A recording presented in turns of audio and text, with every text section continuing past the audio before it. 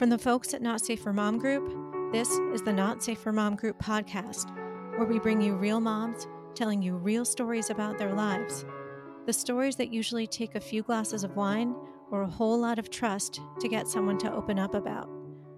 These are the stories that are often kept in the vault, that we only hear from a best friend, but once we hear them, we recognize something of ourselves in them. It's a relief to know that whatever crappy thing we've gone through, someone else has experienced it too, and now that that's out there, we can support one another through it. I'm your host and the founder of Not Safe for Mom Group, Alexis Barag Cutler.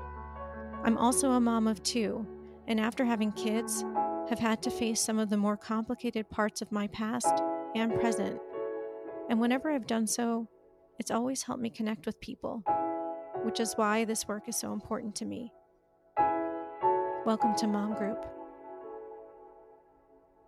So today we have a guest who is a good friend of mine. We're going to say she's anonymous, an anonymous friend. And one of the very first things we talked about when we met each other, because we're both super oversharers, was the story of her first marriage. And after she told me, I think we both said to each other, this would make such an amazing podcast episode. But I didn't have a podcast, and it was like so far away as a possibility, but now I do. So she was my number one pick to be one of my first guests on the show. And you might have a friend in your lives, listeners, who says, oh my God, my ex was a complete psychopath, sociopath, or maybe that's something that you've experienced yourself. But my guest today actually did have an ex who was an actual sociopath, and she's going to talk about that experience with us today. But first, I want to introduce my anonymous friend guest. Tell us a little bit about yourself. First of all, Alexis, I am so over the moon excited that you have started this podcast. I think it's a natural fit for Not Safe for Mom Group. I've been a member of Not Safe for Mom Group since its inception. And that's one of the ways that we met was at events that you were hosting for NSFMG, and we became fast friends. I work in the motherhood space. I have worked in the motherhood space since I was 21 years old, and I am almost 40. I am an author, a birth educator, and a prenatal and postpartum massage therapist. I'm sure some of you out there could probably place me just because you probably see me in the Not Safe for Mom Group ether. But yeah, today I'm anonymous. So welcome to my story. So are you currently married? I mean, I know the answers, but I want to share it with my guests. Are you currently married? How many kids do you have? What's the situation, your current situation, before we dive into the past? I am currently married. I have two children, a 4-year-old and an 8-year-old, and I am living in New York City, working mom. That's me. And what was life like for you? What was it, 15 years ago? So when we met? When you met your ex. So I met my ex in 2004. I was 21 years old, about to turn 22. I had just moved to Australia literally the day before. No, he was not Australian, but he was an expat from a different country. And we were both there to study massage therapy. We were in the same course. We were in a very clinical course of massage therapy. So it was about like being able to work alongside a physical therapist, a chiropractor, an osteopath. And we met literally like the elevator doors opened and he was there and walked into the elevator and we became fast friends and then became fast more than friends. How long were you guys dating before you felt like this was the one? I was so young and I was so not primed for early marriage. My parents had met later, married later, and they'd always told me you don't become who you are until you're 30. So like, don't even consider getting married because you will probably live to regret it. And I took that really seriously. And then I promptly met someone when I was 21, this man, and we dated sort of on and off. It was a little bit tumultuous. I definitely had some oats to sow, and I did not, and he was so into me. And I always say about pretty much anything in my life that someone liking me is the most attractive thing ever. Like I'm a Libra, I crave affirmation. So I was just, that was like so attractive to me. And he was also such an interested, like engaged and engaging person. So warm, always the life of the party, but not in like a bravado kind of way. It was more like this quiet warmth to it that would like grow with time. And then, he was like being your person and like being the father of your children. Eventually, yes. I mean, at the beginning, again, really young, dating, living overseas, only planning to be there for a year and a half, which turned into 5. And it wasn't really until I had gone overseas, traveled by myself, like left Australia for about a year and traveled by myself on and off, that I really realized that he was in fact the person I wanted to be with. Like I went soats and moats, met some incredible people who I'm still very close with to this day, and came back to him in Australia and was like, you're the one. I want this. I want this life. I want us to start a family together. I want us to move together. We both knew that we didn't want to be in Australia probably long term because it was so far from both of our families. And so I was like, let's commit to each other, get some visas in countries that we can cohabit in for eternity and do this thing. And you lived in Australia and then you moved to Cali? Lived in Australia for 5 years, then moved to California, was in California for 5 years. I mean, he and I were in California until we split up, which was 5 years. So he and I we got married in 2008 and we split up in 2013, but we've been together at that point for 9 years. So when did like the baby come into the equation? Did you like decide you wanted to have children together? Absolutely, 100%. He, from the time he met me, a big part of his sort of like love for me was, you're going to be you are such an amazing, nurturing person. Keeping in mind, I was a doula, massage therapist, all of those mushy-gushy things, like archetypally nurturing. That, he always knew that he had been given so much love by his mother, that he had so much love to give. And that, he always knew that we would be parents together. And I am not a planner in that way. I haven't been dreaming of a wedding since I was a little girl. I've never thought about any of that. I'm very much in the present moment in my life. And so I knew that we would nurture together. I assumed we would have kids together. It was never really a question. It was just sort of a question of when. There was no pressure. But when I turned 30, it was time. Like I felt it. He felt it. It was time. And so it was very planned. Took out my IUD. We got pregnant essentially that night. And it was like the most exciting, wonderful time. And we were early for our friend group to be having kids. Most of my friends didn't really start having kids until like mid-30s. So bring us to the birth. So the birth happens and we had a home birth. It was all beautiful. It was a typical labor, 24 hours, whatever. I remember pictures you showed me. Yeah. And they looked really warm. Yeah.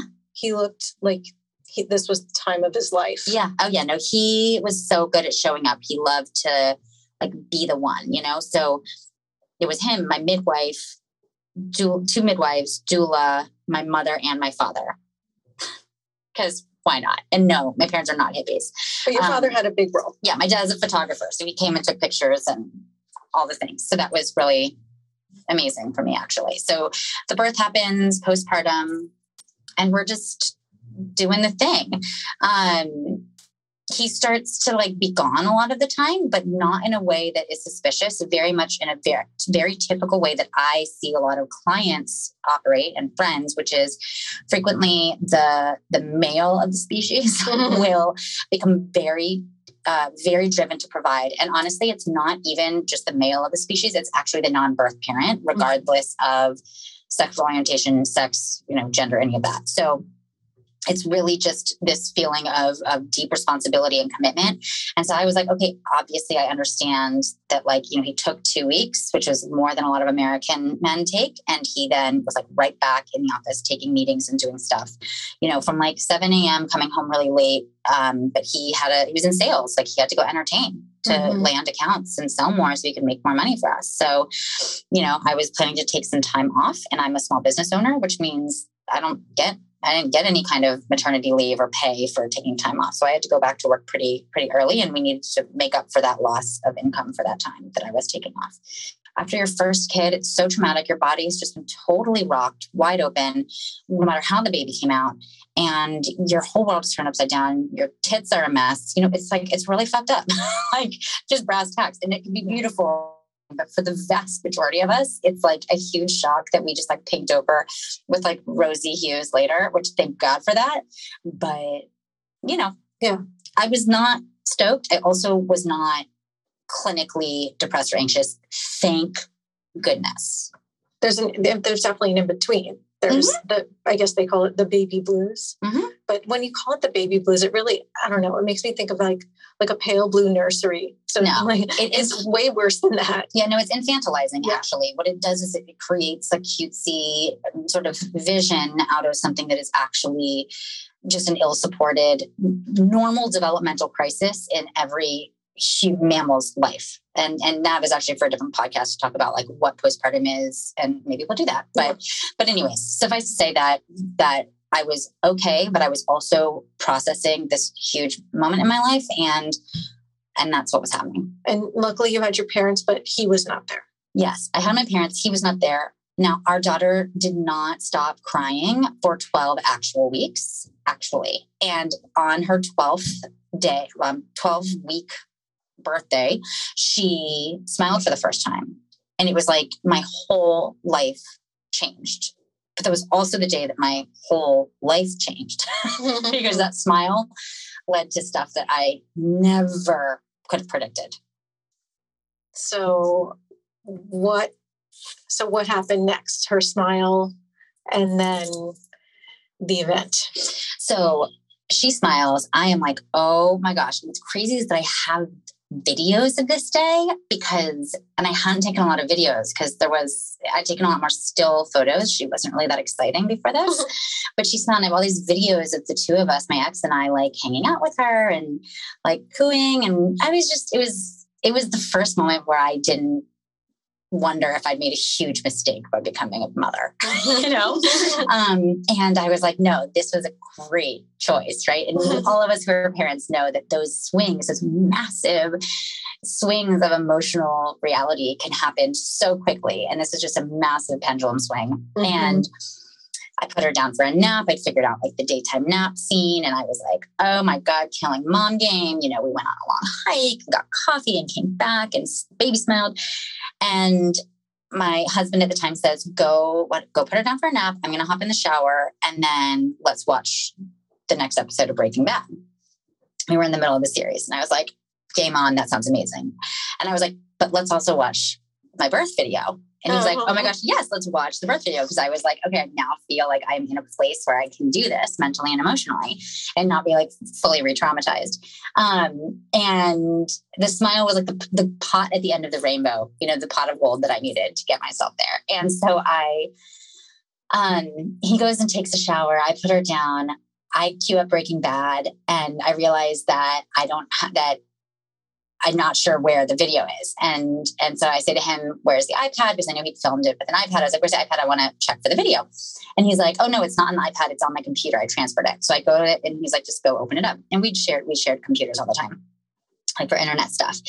And so we're the kind of couple that would have no problem being like, oh, check my email for the itinerary or whatever. Like there was no feeling of, it's not that we didn't have privacy. It's just that there was like no paranoia, no jealousy, nothing to hide, no concerns, and nothing to hide. Open book. So I go and I check I look through and I'm like, like, how am I even going to find? I have no idea what file this is going to be. And I don't see anything on the desktop that's obvious. So I just search for movie files thinking like, how many can there be? Right. Keeping in mind, this was also 8 years ago. It wasn't like we were all like filming a bunch of like stuff on our computers and phones in the same way that we are now. So I look I scroll the .mov files and there are like tons of them. And what's weird is I'm looking at these little thumbnails and they all I'm basically just looking for like flesh because I was naked. And so I'm just like, where is flesh? Flesh will be me. And I'm looking and I see immediately that in fact, there are dozens and dozens, like I can't scroll far enough, thumbnails of flesh. And I'm like, oh, and I'm just like going through, doing my thing, no big deal. I'm like, maybe. And I'm thinking like, it kind of was that look when like, you're just looking at stills from a film. And so I was like, that's what my brain registered as. I click on the first one, sort of thinking that they were all part of the same film. And it's somebody, it's definitely a naked person. This person is a woman. She is showering. She's clearly not me. She's like a 6 foot something blonde woman. And I'm like, those of you who do not know me, because I am anonymous, do not know that I'm a 5'4" brunette, right? So I'm like, not me. I keep looking, another one, and then it's like my brain is catching up to my fingers, and I'm like, oh fuck, this is somebody showering, and this is like clearly a voyeur film. Like someone has hidden a camera or made it look as though they've hidden a camera and filmed this. I feel like I've like seen a 60 Minutes episode on this, you know, when I was like younger, and I'm like, this is so weird. Like I had no idea that he was into this, but like, okay, it's not like there's some like really whack, weird shit happening on these films. It's just like the whole thing. The fact that I didn't know this about him was just like interesting to me because I'm really open to a lot of different kind of like vibes. And I was like, weird. Yeah, like you could have gotten behind it and been like, it could have been something produced. There's like so many, voyeur. totally. Yeah. And like, he was never like, I just want to watch you shower. You know what I mean? And then I would have been like, cool. Like that's your king. Let's like make this happen somehow, some way. You stand outside and work this out. You know what I mean? But like, so it's not like I'm a prude or like, you know, I'm easily shocked by any means. And I was like, this is so funny to know this about him. Oh, well, moving on.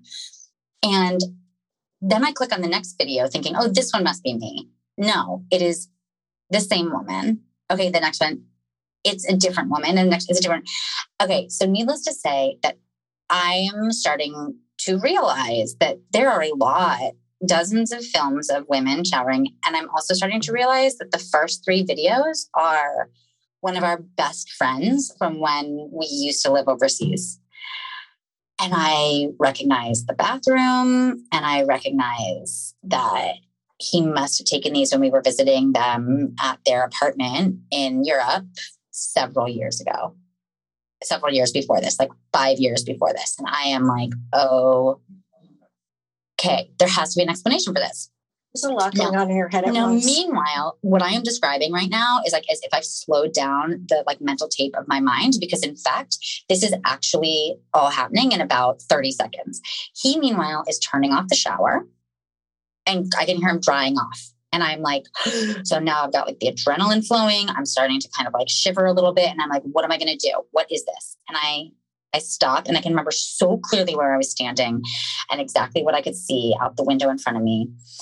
And I took a deep breath and I just thought, okay, this can't be what I think it is, but it sure looks like what it looks like it is. And so I got to make a decision right now what I'm going to do about this. And I was like, but it can't be what I think it is, but I should get some evidence. So I'm starting to look through the other films. I don't recognize the other women right away. And I never got to get through more because he's coming out of the bathroom. I go into Google. The files are so big, I can only email myself through Gmail one of those because I still wasn't sure what I was going to do about it. Keeping in mind now we're at maybe a minute and a half post like discovery. And I know that I want to have this in my back pocket for whatever's about to go down. I need to have this. And so I send myself the video and then I run down my list of options. Like, Jesus Christ. What does a woman do in this situation? And then it starts to become a little out of body. Right now, it's almost like I'm like channeling some other like higher intuition and kind of focus. And I'm like, all right, break it down. What does one woman do? Woman A, with a newborn. With a newborn. Yeah. By the way, with a 12-week-old sleeping in the other room who just smiled for the first time that day. And your vagina is like possibly still torn open. Unclear. And I decide, I say, okay, so woman A she erases it. It is like so too much to bear that she erases it or she closes the computer and it never happened. She doesn't say anything. She doesn't do anything. And it's just toxic within her for the rest of her days. Okay. That's not me. Woman B, what does woman B do?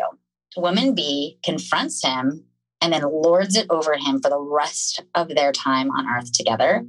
And it's just so toxic and gross. And she has this weird, sick power, and it's not good for anybody. And I'm like, that's definitely not me. Woman C decides that she can stick around for the rehabilitation and really commits to, this is my partner. I love him. We have a baby together. I don't want to blow my life up, this child's life up. How is this any different from alcoholism or from like a drug addiction or whatever, like this is something that he clearly has a problem with. I'm going to help him. Then I think of the final and last person, which is the person who just says, fuck it, and blows it all up for some really short term, intense, acute period of pain and trauma and drama. And that is in service of a future that is healthier and brighter and clearer for everybody. And I decided that is what I'm going to do. And so I sit down on the bed, but first I'm still in the mind of like, this can't be what I think it is. I'm sure that like my friend's husband, who I'm also very close with, who I had now emailed the video of, the woman I recognized, I'm sure that woman's husband took it and sent it to him and they're all in on this together, which, while that would be weird, would not be criminal. So we'll just start with those brass tacks. So he comes out of the bathroom and I have left one of the videos up on like the QuickTime window up on the computer on the laptop that I know he has to walk past to come sit down on our bed to watch Breaking Bad, because that's still the plan. And I'm sitting on the bed and he walks around and past the computer and he says, "What's this?" And I say, "Oh, that's our friend." I name her, showering on your computer. Like you didn't know? And he goes, "That's so weird." And just closes the computer, puts on boxers, and comes and sits down on the bed next to me. Like he is just going to move on NBD. And this is when I start to really tune in to what's actually going on and to really understand that this man has like a deep clinical pathology and that it's beyond just that he enjoys watching people without them knowing and violating that boundary, that he actually enjoys crafting opportunities for this. And I'm kind of starting to appreciate all that has gone in to the many years of him cultivating this. And it's sort of starting to come together in one of these like cyclone moments of intuitive knowing that has nothing to do with anything hippie or woo-woo. Like it's not magic. It's just that I think that we are so much more perceptive than we give ourselves credit for. Mm-hmm. And you let a window open up. And it had been there all along. You just didn't see it. And what was so crazy about it was that this was not like, I don't know. This was not somebody who you would have been like, "Oh yeah, like this is a pervy dude." He's a pervy dude. Like, didn't sound like it. We all know people who you'd be like, "Yeah, dude, I'm not really surprised that like so-and-so was like doing that. Like he's always been pervy." No, this guy, the opposite. So I'm like, I got it. I'm like, this can't fly. So he sits down on the bed and he picks up the remote control and I push it out of his hand and I say, "No. I need you to tell me why you do these things." And he says, "Do what?" And I said, why are these videos on your computer? What is going on? Why do you do this? Why is that video there? And I'm pointing over at the computer and he says, "That video is on my computer because when we were visiting our friends in Europe 5 years ago, I hid a camera in my dock kit and I filmed her showering every single day that we were there. Stone-faced, totally sober, doesn't battle ash, no nothing. It was the coldest, scariest thing. It was like a different person was talking to you? 100%. Oh my God. And then he starts to go on about, I don't even remember what he said next, but he was sort of trying to like move on from it almost. And I was like, no, you're going to tell me why you do this. Why do you do this? And then he kind of like puts his head back and takes a big sigh in and looks up. And now he's starting to use his creative mind. Like now he's trying to figure out what the right answer is now, because he's already given the factual answer. Mm-hmm. And now he's basically trying to do what a lot of sociopaths do, which is like toggle between the narratives and the realities that they kind of keep separate. Mm-hmm. And the way that they can keep it separate is that they are always embodying one in one space and another in another space, whether it's a private space or with another like lover or whatever it is. And so his private space of like doing these things is this cold person. And then his person outwardly, has a lot of compassion and warmth and a lot of excuses and understanding. And it's like one of the greatest parts. So then he starts to talk about how it's been so hard for him because I've been postpartum and we haven't had sex in such a long time. Please keep in mind that I'm 12 weeks postpartum and I had complications after my birth. Okay. Yeah. And so I by no means was cleared for sexual activity by me, most importantly, but by any medical practitioner. And don't forget that this video was taken 5 years. These videos that I had up on the screen that he saw, which were the only ones that he was actually answering to at that time, were from 5 years prior. Yeah, you weren't postpartum 5 years prior. But he was just grasping at whatever he could reach, right?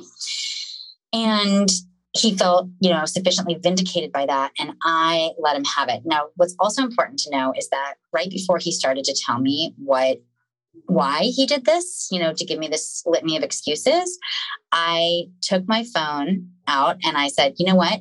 I'm going to record you saying this. And I recorded him and and on the camera, I said, I'm recording you. Tell me why you do this. And I think that's part of why he started going down like the lying path, right? Like back into that mode. But I have the whole thing on tape where he talks about doing it, why he did it, et cetera. And I'm so glad I had that, honestly, because in the days and weeks and months, I haven't watched it in years now, but that video and the video I was able to email myself is so helpful in carrying the thread for myself that this was not a constructed drama that I created, that this was not, that I didn't conflate this with some other set of postpartum feelings, that I was not in any way creating this narrative. This was real. This happened.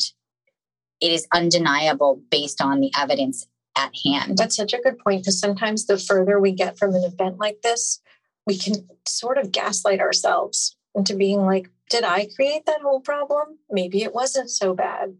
Maybe my life would have been different had I made a different choice. I mean, being a single mom is so hard.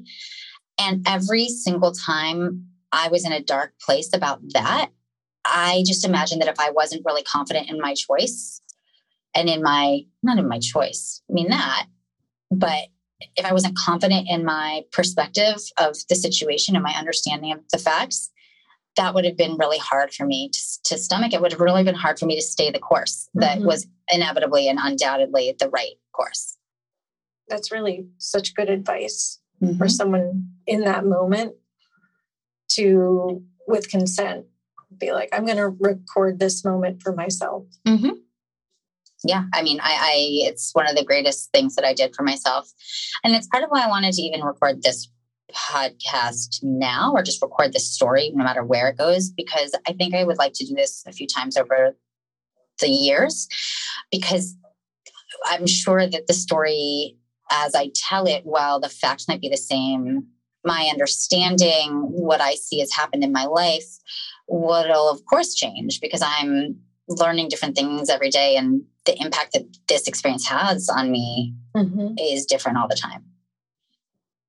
So what happened after that? How did you, what was the next step? How do you put your foot, no one foot in front of the other?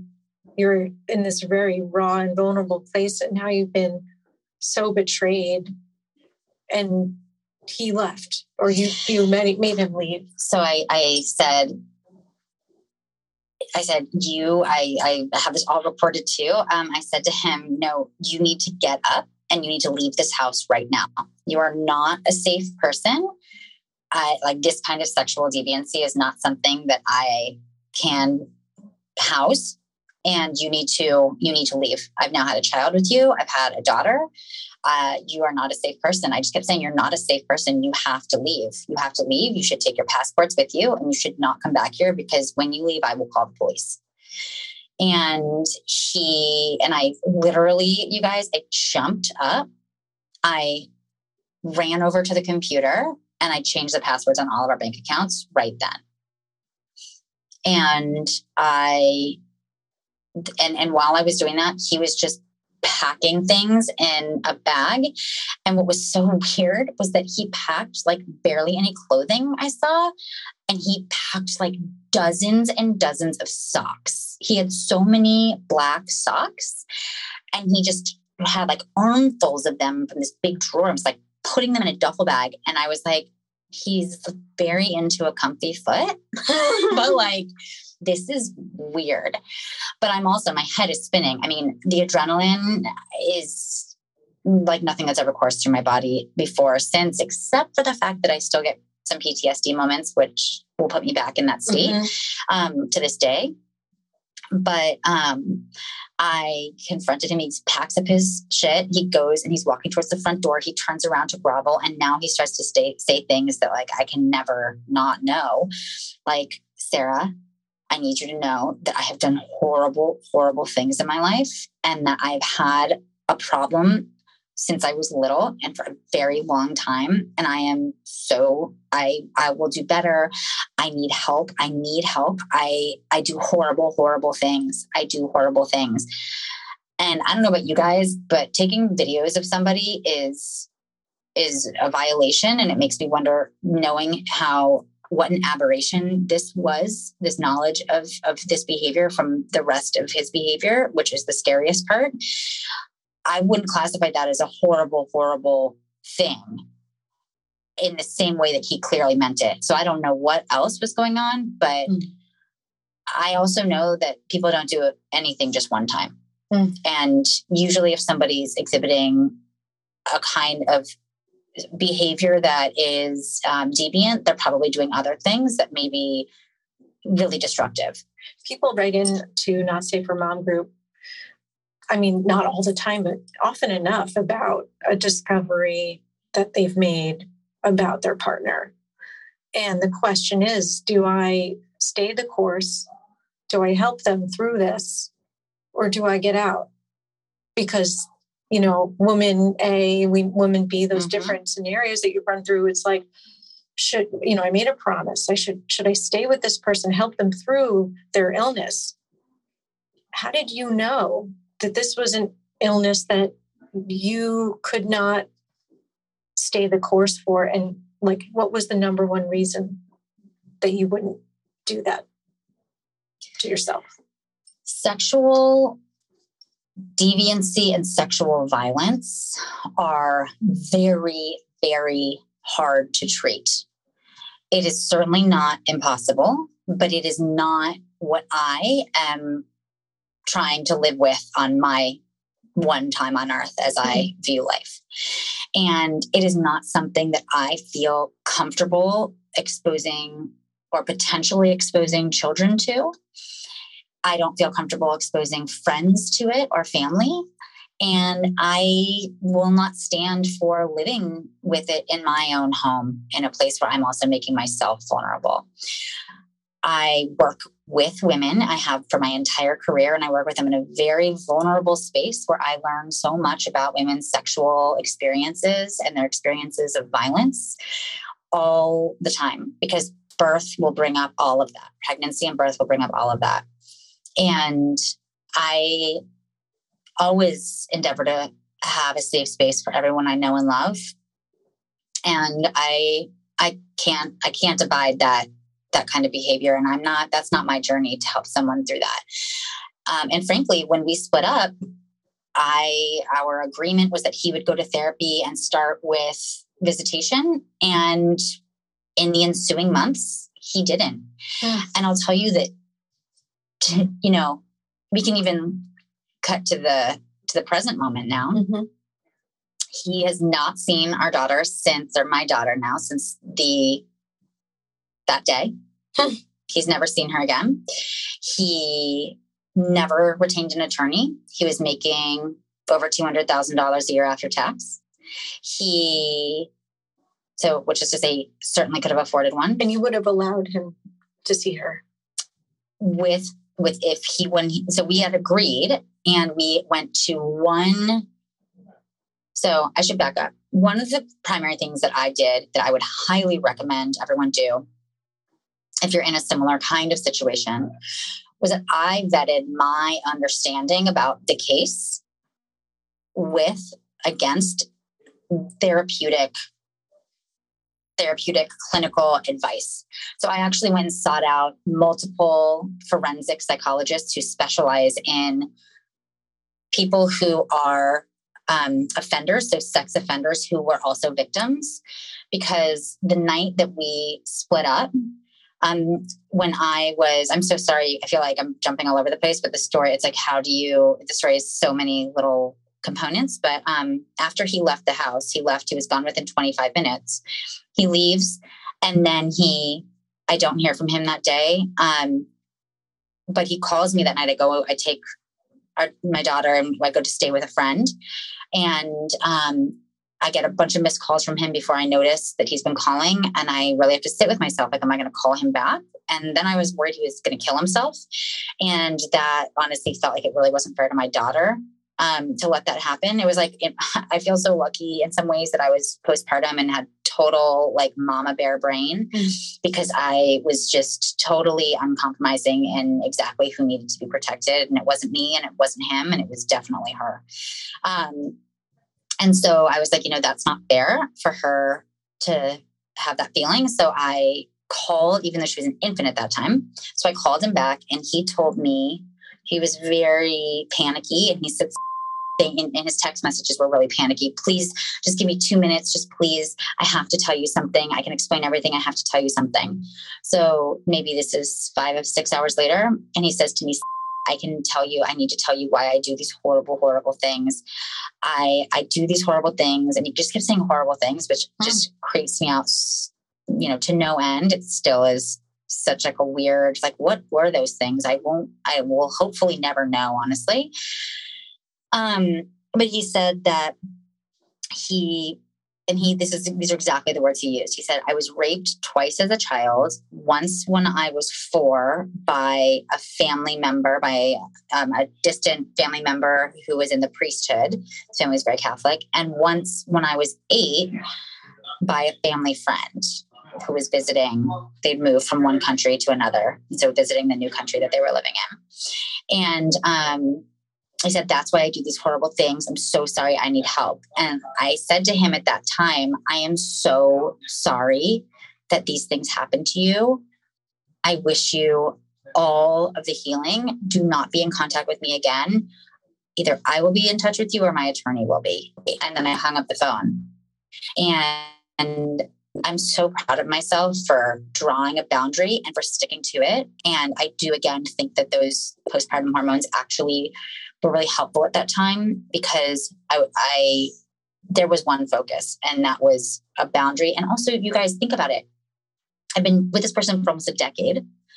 If I hadn't seen any red flags, none, this person was not safe. And the last thing I needed was to be around this person where they could do an even more effective job at gaslighting me. Because when I look back, the very few things that I can sort of place were followed by such intense gaslighting that in a million years, I would never have known that that's what was going on. And I feel, and I really recommend this. I feel so lucky that I, from the very beginning, was like, I won't talk to you directly. Don't text me. Don't email me. Always go through my attorney. So smart. And that's how I intended to co-parent with him, through an intermediary. We'd set up, that we were going to have a co-parent, a parenting coordinator and this and that. And then he just disappeared. And crazy. We've never, he definitely never fought. That's kind of a blessing. He would send threatening emails about, you can't do this, and that would send me, I would just be apoplectic. I would have legitimate panic attacks every time. And And then he disappeared. And then you met somebody. And then I met somebody. I was not looking for a partner. I had a business. I had a house that I owned. I had a car that I owned. A baby. I had a baby that was amazing. I needed somebody to have sex with, though, because I enjoy that activity extracurricularly. I enjoy a good extracurricular sexual experience. And I was like, okay, what am I going to do? Now, you guys, you also have to remember, I've literally not had sex since a baby came out of my vagina. So how many years now is this post baby? Now, okay. So I got myself some sexual experience, and I like very carefully chose the partner who I was going to have my first like postpartum sex time with, who I have slept with many, many years ago. And so I literally knew his genitalia already. And I knew him and I knew his weight, and we were very close friends. And I was like, this will work.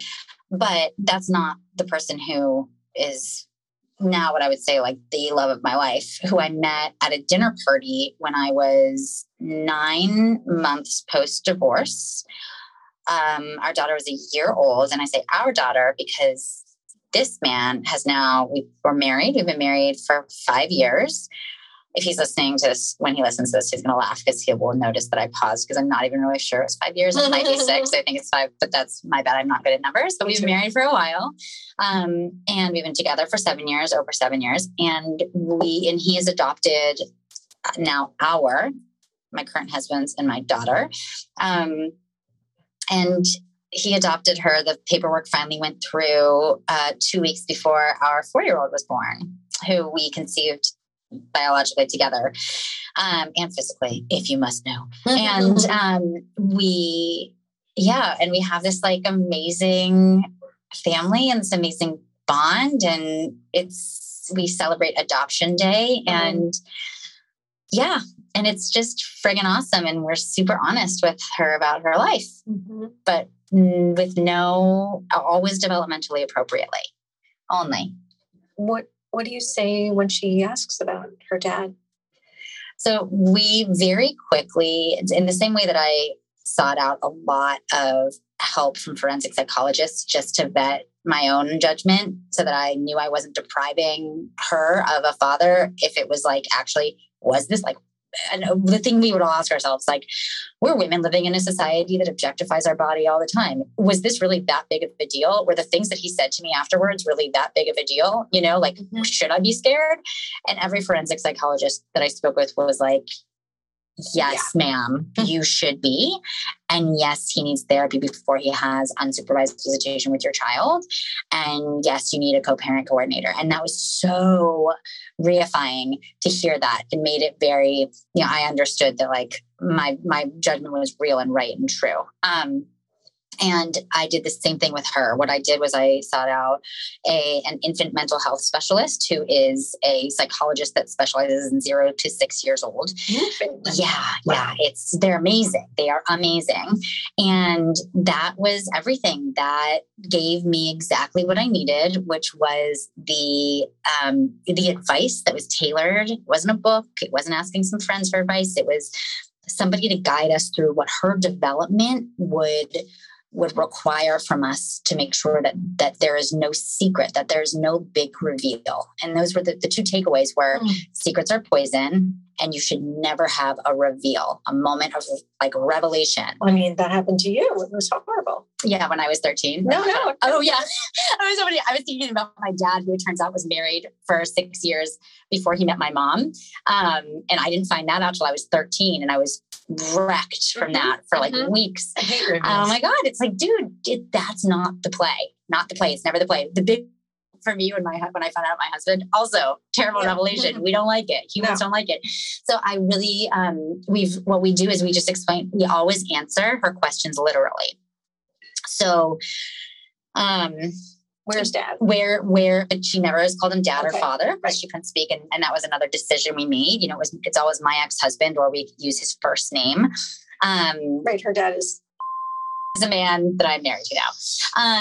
And we just tell her exactly what it is. So like why, I don't know, from the beginning, it was like, mommy was married before and mommy and her ex-husband were very much in love, and decided that they wanted to have a baby. But it turned out that he didn't know how to be a daddy and he wasn't very respectful of people. And wasn't very good at helping keep them safe. And what do mommies and daddies do? Mommies and daddies, they buy you clothes, they make you food, they help, put Band-Aids on when you hurt yourself. They're always there for you, whether you're happy or sad or sick or healthy. And he just didn't know how to be that person, and to put his own needs aside. And that's something that a lot of parents don't learn either from their own parents or from other experiences in their lives. And that, so I also never want her to feel negative about her origin story. So it's very factual. It's not like, it was really hard for me. Oh my God, I was devastated. Like we can talk about that when she's 25 or whatever, but it's not now. And it's not when I've had too many glasses of wine when she's 13 and like, oh my God, well, you don't even know what I did for you.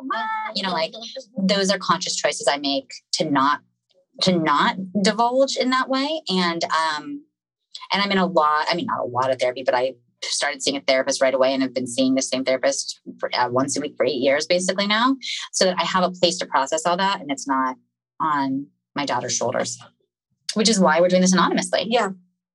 You had said something to me about that, why you wanted to make this anonymous, because, whose story is this after all? Whose story is this? And the fact is that it's a story. It is part of my story, but it's her origin story. And it is only out of respect for her that I never want my name. Honestly, like I don't, like the facts of my life. And I'm like, I know who that must be. Cool.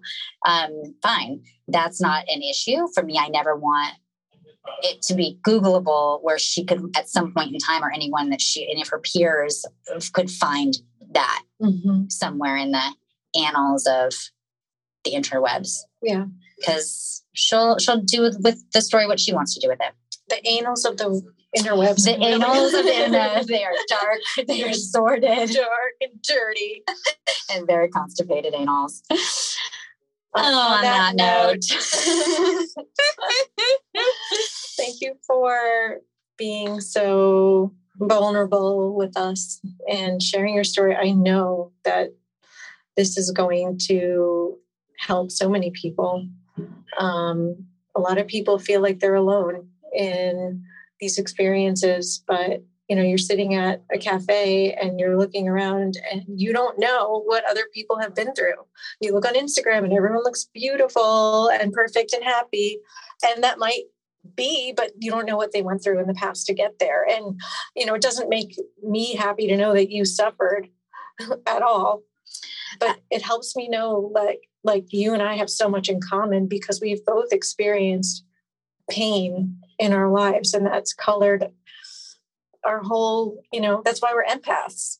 And it's really important. I think it's also how cliche after cliche. It's how I know what my strength is. It's how I know I can do things that at face value seem like they're going to crush me or completely impossible or too complicated to tackle or whatever. It's like, it's about having a certain kind of confidence in your constitution as a human to know that you can make the really hard, the obvious harder choice at the time, and that will probably serve you. And I know that not all of the things that you did are available to everybody because, it takes a certain amount of access to have forensic psychologists and, be able to move or be able to stay with your parents and have them support you, emotionally or just be there for you. But I think that there's so many great pieces of wisdom that you've shared with us today that will help.